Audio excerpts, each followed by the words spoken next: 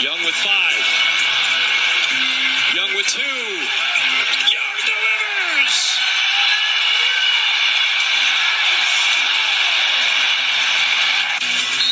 1 second remaining. Dragic to DeRozan. For the win? No! They called a foul. I don't believe it. This for the lead. Got it. 122, 121. If they can get it, they can get it to him. Young. Instead, they'll go inside, throw up, and he got it! He got it! He got it! I don't believe it! A.J. Griffin at the buzzer!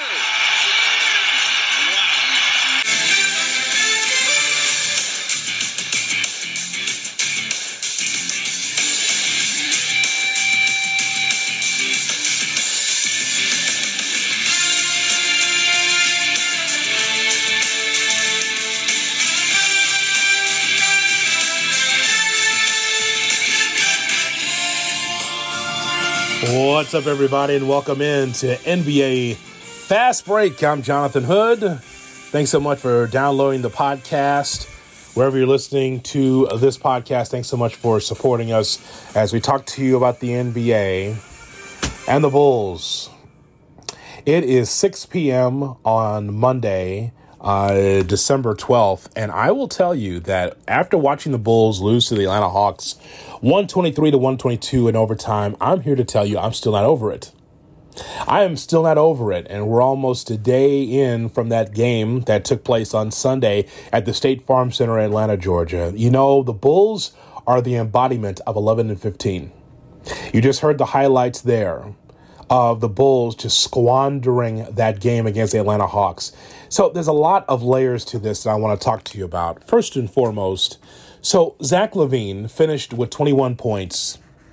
He was 1 for 5 from 3. He was 2 for 3 from the foul line. I have no other choice. Honesty compels me to talk to you about the shot selection from Zach LaVine. Does he get buckets? Of course he gets buckets. Can he score? Yes, he can score. Of course he can. Here's the issue, though. People, when you're on the road and you feel like, well, there's a home crowd here that's getting support from the home team, you've got to be able to dictate the pace. You have to take the crowd out of it. And how you do that is dictating the pace by going to the basket. What is easier for Zach LaVine? For him to just have long twos or threes now within the offense, or for him to drive to the basket, especially when the game's in the line in the fourth quarter?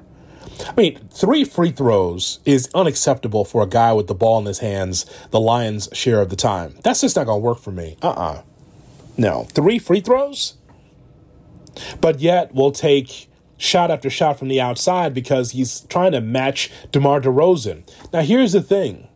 You say what you want about DeMar DeRozan, but he kept the Bulls in that ball game, an opportunity for him to win. He finished with 34 points. He had 13 boards. He had 8 assists. He was 14 for 15 from the foul line, including 3 clutch free throws at the end. Just a dumb foul in a clown car of dumb fouls and dumb plays, especially in the fourth quarter and overtime. That was one of them right there with Bogdanovich. He had 3 free throws, and DeRozan was able to knock them all down. I mean, that gave the Bulls a 122-121 lead, 0.5 seconds remaining. Again, hats off to DeMar DeRozan. Let me just put a pin in that just for a second, and then we move on to the end of the game. So you heard the highlight right there. 0.5 seconds left. Why is it that little hawk, Adrian Griffin's son, A.J. Griffin, is wide open from the inbounds pass? Now, it's being guarded by Vucevic, and we'll get into Vucevic in a little bit too on this podcast.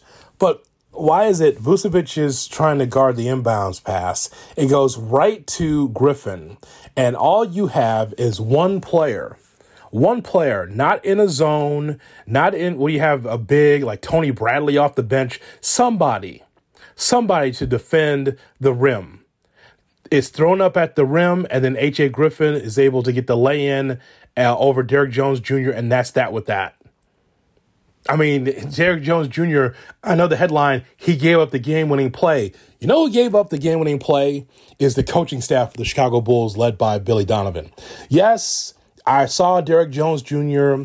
talk about how, he should have been able to keep his eye on the ball. He took his eye off the ball, so it's on him.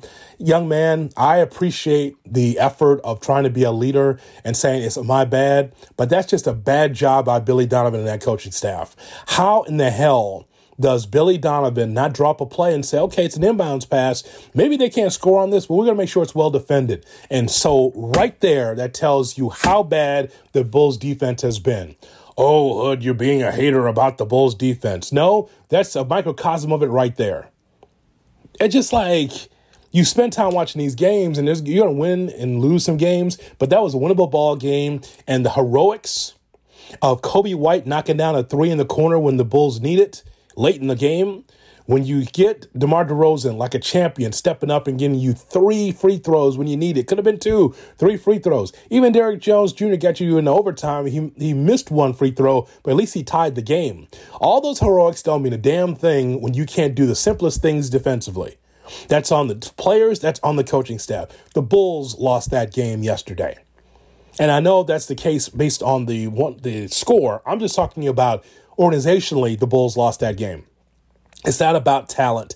It's about being able to do what you can with the talent. And just, that was just amazing to watch how that happened. Now, let's talk a little bit about some of the players on this team, because it is just amazing how Griffin was able to hit that buzzer beater. That's one thing. A jaw-dropping finish is what Darnell Mayberry from The Athletic wrote, and it's exactly right. I was sitting there stunned, like, the Bulls got this. And I probably said that 4 or 5 times watching the game. Oh, the Bulls got this.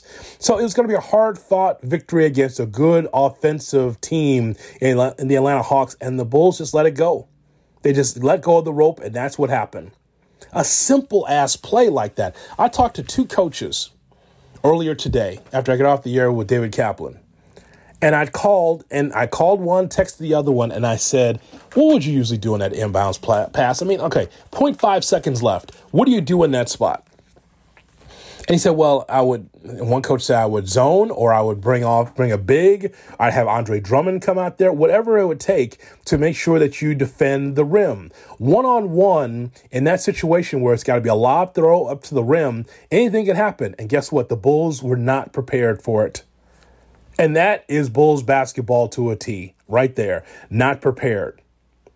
Let's talk a little bit about this Bulls team as far as the roster is concerned and some things that was written about regarding Vucevic. But first, let's talk about where this team is right now, because out of all of the lousy losses that the Bulls have had this year, that's definitely on the team photo now. That goes along with a couple of like Oklahoma City and Orlando and a few other games that the Bulls have played where they had a chance to win the game and then they just could not because they ran out of gas, ran out of offense, and definitely had no defense to be able to speak of in this game against Atlanta and a number of games already this season. We're 26 games in, and I'm aggravated about watching Bulls basketball because you look at the roster with DeRozan giving you his all. Let me just get to this about DeRozan.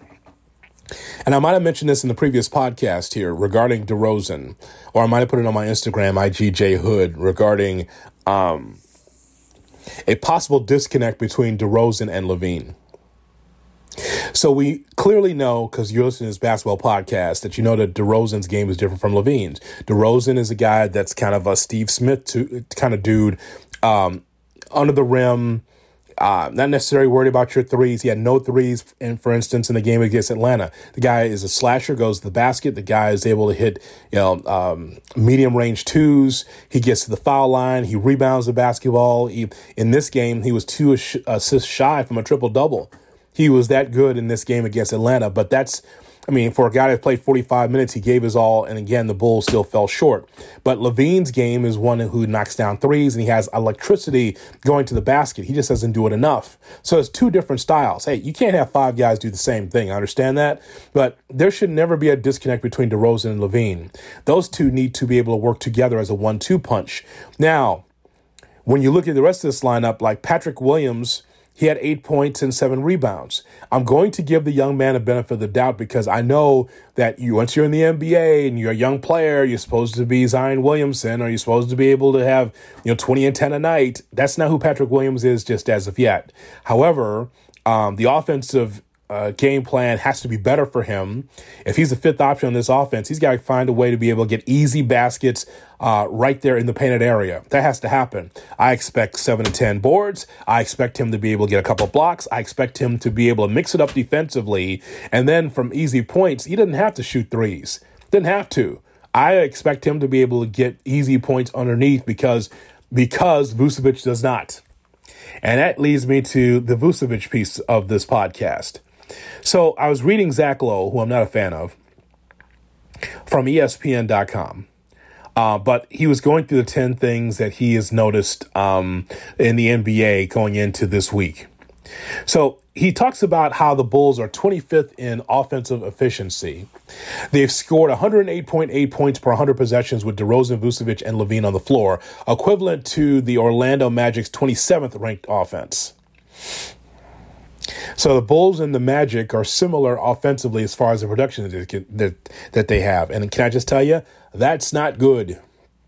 That's not good.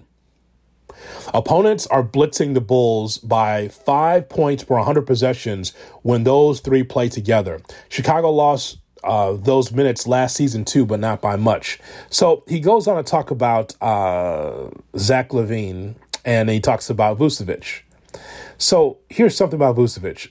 Vucevic is a career 34% shooter on threes. He is shooting 35% this season. He shot 31% last season. In 3 seasons leading into that scorching 2020 campaign, he had 31%, 36%, and 34%. Vucevic is solid, but he's not really a stretch center. And I know that that's exactly what the Bulls want him to be. Okay, so he does shoot the ball somewhat well from 3, but the numbers I just gave you, career 34% shooter from 3, is shooting 35 this season. You know, especially in clutch time, he's got to do even better than that. It's needed on this team. If there is a quote-unquote big 3, which I don't consider this with this Bulls team, but people try to rationalize their best 3 players as the big 3. No one will have the big 3 like we saw, with the Miami Heat. That was the first time we heard that phrase. There's been 3 great players before, but the quote-unquote big 3 of this team for the Bulls leaves a lot to be desired, where they're good, but I wonder, is there a ceiling on their success? Here's the thing. Vucevic is up for an extension to his contract. DeRozan will be after this season. And so the question that was posed on here, does Jerry Reinsdorf want to pay for a so-so team? This team is going to be a so-so team as long as Giannis is in the East. Let me just get to this point. And for those of you that know, you know. But for those that need a refresher, here's what it comes down to in the NBA. If you're a Chicago Bulls fan and you see this team and you say, Hood, this team, it's just early. It's 26 games in the season. Going into the next game on Wednesday, this team will improve. Well, I would agree with you that they will be better than 11 and 15. There are a number of teams that have underachieved already this season because of injury or because they're off to a slow start. And there's a few teams that surprise. You think in Miami they're talking about a rebuild? They're not. You think that we should be talking about a rebuild in Chicago? No. You think that they should be talking about that in Minnesota or with the Lakers? No, because that's not what's happening. They're Toronto, the same thing, off to a slow start. Doesn't necessarily mean that that's who they are at the end of the season. It is a marathon, not a sprint. You've heard that before. But the overarching point I want to make about the NBA is, that there's 4 to 6 teams that for sure can be able to get to the championship or maybe get to the championship. Boston's one of those teams. Milwaukee's one of those teams. And that third team in the East, that could be the Sixers. That could be Brooklyn if they keep it together. Those are 3 teams in the East in particular. In the West, teams like the Phoenix Suns and teams like the Memphis Grizzlies. And then that third team more likely will be Golden State. They'll have something to say before it's all squared away. Dallas is off to a flat start at 13-13. So there's only about 5 or 6 teams that can win it anyway. But in each conference, there's always someone that has a cap on that particular conference. In this situation with Milwaukee, Giannis rules the East. Is there anyone even close to being Giannis on the Chicago Bulls? And so this is the issue with Boston. This is the issue with Brooklyn's got to deal with. The 76ers, Atlanta Hawks, Cleveland. They got to deal with Giannis because the championship goes through him. And the same thing in the West. Whatever you think of the Golden State Warriors and their kind of, slow start, those guys are the champions. They can find a way to grind wins out, especially at home. And they've got shooting all over the floor. Even though the Pelicans and the Grizzlies are off to a great start, it's about the teams that have multiple stars that can get it done late in the playoffs that are seasoned. And the Phoenix Suns could be that team. I don't think so. I've given up on them over the last few years, but yet you can't rule them out. Absolutely not. So when people say, or maybe that's even you, the Bulls should tank, I'm not trying to get to where the Pistons are. I'm not trying to get where the Rockets and the Spurs are right now. Absolutely not. Absolutely not. I would rather be fighting to get in the playoffs and then see what happens than to just tear it down. Because the draft is a crapshoot. And then on top of that, I always circle back to this with any sports team that I'm covering. Do you trust the front office to be able to get you where you need to be if you tear it down? If you say, you know what, we'll just trade LaVine and let DeRozan go to the Lakers. The conjecture that's out there now is like DeRozan will go to the Lakers and blah, blah, blah. And Vucevic, you can always retool and not, without dismantling a team. You can always retool the team. I do not believe in just being able to say, we're 11-15, just tank. Because you'll win the championship next year or next couple of years? Nah. Now, at some point, it's got to be on the coach. At some point, it's got to be on the players to play harder. It's got to be you've got to be able to be flexible. If Billy Donovan's throwing the same things out there that he did last year or the year before and nothing's changing, then you got to take a close look if you're Karnisovas and Eversley. But the idea that you just, we're never going to be able to catch the Celtics or the Bucks, so just tank. Because you know what that's like, right? I mean, to tank, you don't know what's on the other side of that tank. Is it a 3-year build? Is it a 5-year build? I am not trying to go back there. Absolutely not. If I'm going to be watching Bulls basketball, and I watch the whole league, but if I watch Bulls basketball, I want to be entertained. I just want to see how this team can be able to develop. And without just knocking over the Lego blocks, you might want to just see how this team can be able to gel at some point and get on a run. And that's not happening with this Bulls team right now. We will wrap up Fast Break, but I'd like to let you know that we are brought to you by DraftKings. I got so wrapped up in the Bulls, forgot to mention DraftKings. DraftKings, use the promo code WMVP for DraftKings. Listen, I use it all the time when it comes to NBA bets for college basketball, for the NBA, for all sports. Check out DraftKings, but don't forget to use the promo code WMVP. You know, the Christmas games are right around the corner for the NBA, and of course, plenty of college basketball as well. Check it out on DraftKings and use the promo code WMVP. All right, let us give a shout out to the big men. How about Joel Embiid? Joel Embiid was amazing. 52 points against the Charlotte Hornets. I mean, Tim Legler, my guy from NBA Radio, was talking about how impressive Joel Embiid has been for the Philadelphia 76ers. In the month of December, he is averaging 41.3 points, almost 11 boards, almost 5 assists on 60% shooting. And the best thing about Embiid, you can't foul him because he's shooting 90% from the line. I mean, he's really defies biophysics because nobody that big and powerful should have that kind of touch.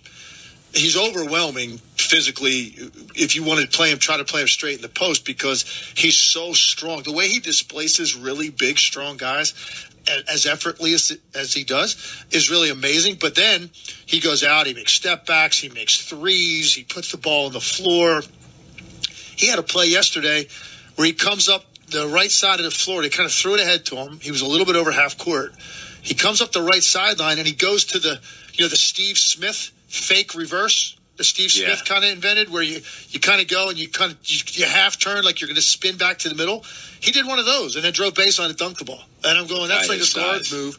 So he's just that very, very unique combination this league has ever seen of that kind of raw power. He's probably the most powerful guy in the post down there, just in terms of physical displacement, since Shaq. That is high praise from Tim Legler from NBA Radio talking about how special Joel Embiid was.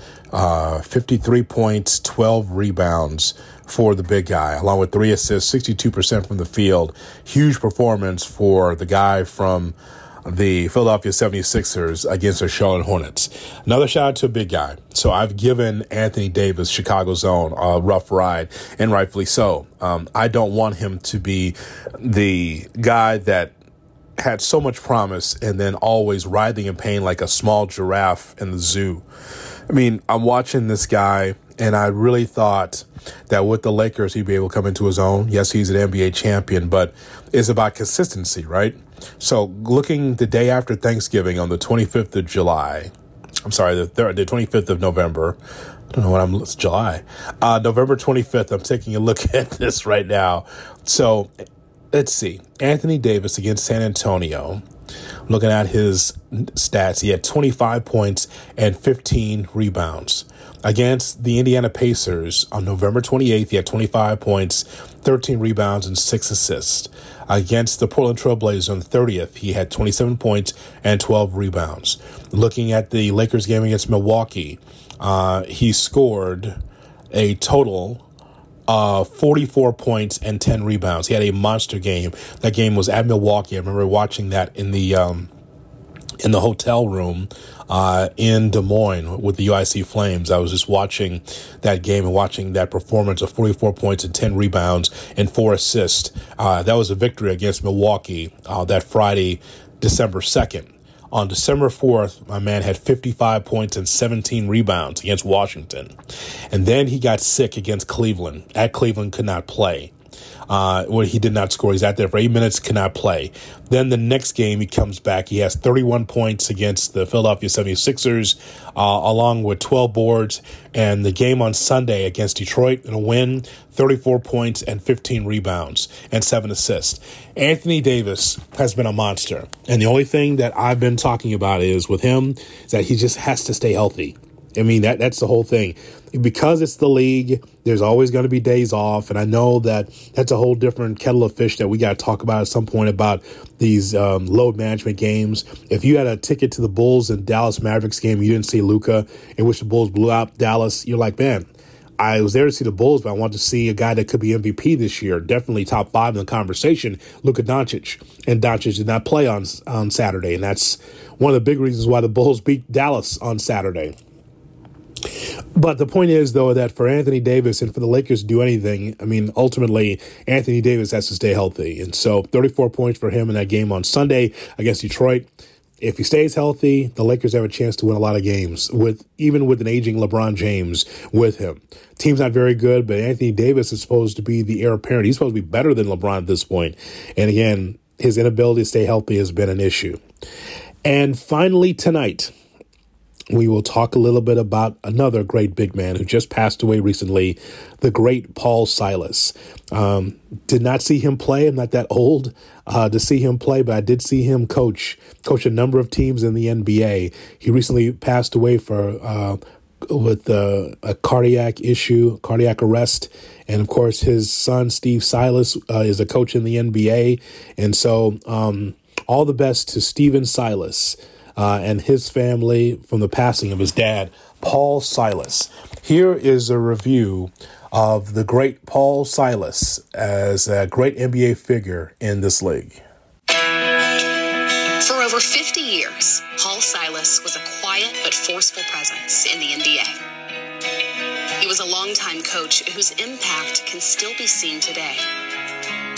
During his 16-year playing career, he was a 3-time NBA champion, but he'll always be remembered as one of the game's most dominant rebounders. I found a way to be successful, and I found that offensive rebounding was a skill that I acquired and could do that very few others could do. After setting an NCAA rebounding record at Creighton University, Silas was drafted by the St. Louis Hawks in 1964. Once he entered the NBA, he quickly displayed his knack for cleaning the boards. Silas was incredible. They didn't need to teach him. He came in the league and got up quick and had great hands. He was sent to Phoenix in 1969 and blossomed, averaging a double-double in his 3 seasons there and earning the first of his 2 All-Star honors. Number 29, Paul Silas, Suns Player of the Year. It was his time as a Boston Celtic that were the most prominent of his career. Silas's rebounding and defense were perfect complements to teammates John Havlicek, Dave Cowens, and JoJo White as they resurrected the Celtic dynasty, winning 2 championships in 1974 and 1976. It was a game that the fans in Boston Garden, a nationwide audience, will never forget. 2 seasons later, at the age of 34, his physical presence and leadership were integral to the Seattle Supersonics teams that went to back-to-back NBA Finals, including capturing the title in 1979. Right after his playing career ended, Silas became a mainstay on NBA sidelines for the next 3 decades. He was a head coach for several teams, including stops in San Diego, Charlotte, New Orleans, and Cleveland, where in 2003 he became the first ever professional coach for a young phenom named LeBron James. I've never seen anyone that has the mental attitude as well as the physical powers, if you will, that he has at such a young age. A 5-time member of the NBA All-Defensive Team, Paul Silas's legacy continues to this day. His son, Steven, who learned the coaching trade directly as his father's assistant, is currently the head coach of the Houston Rockets. Both on and off the floor, he gave me so many pearls of wisdom to be around him and be able to ask dumb questions and get an opportunity to get into this job that I love. I owe it all to him.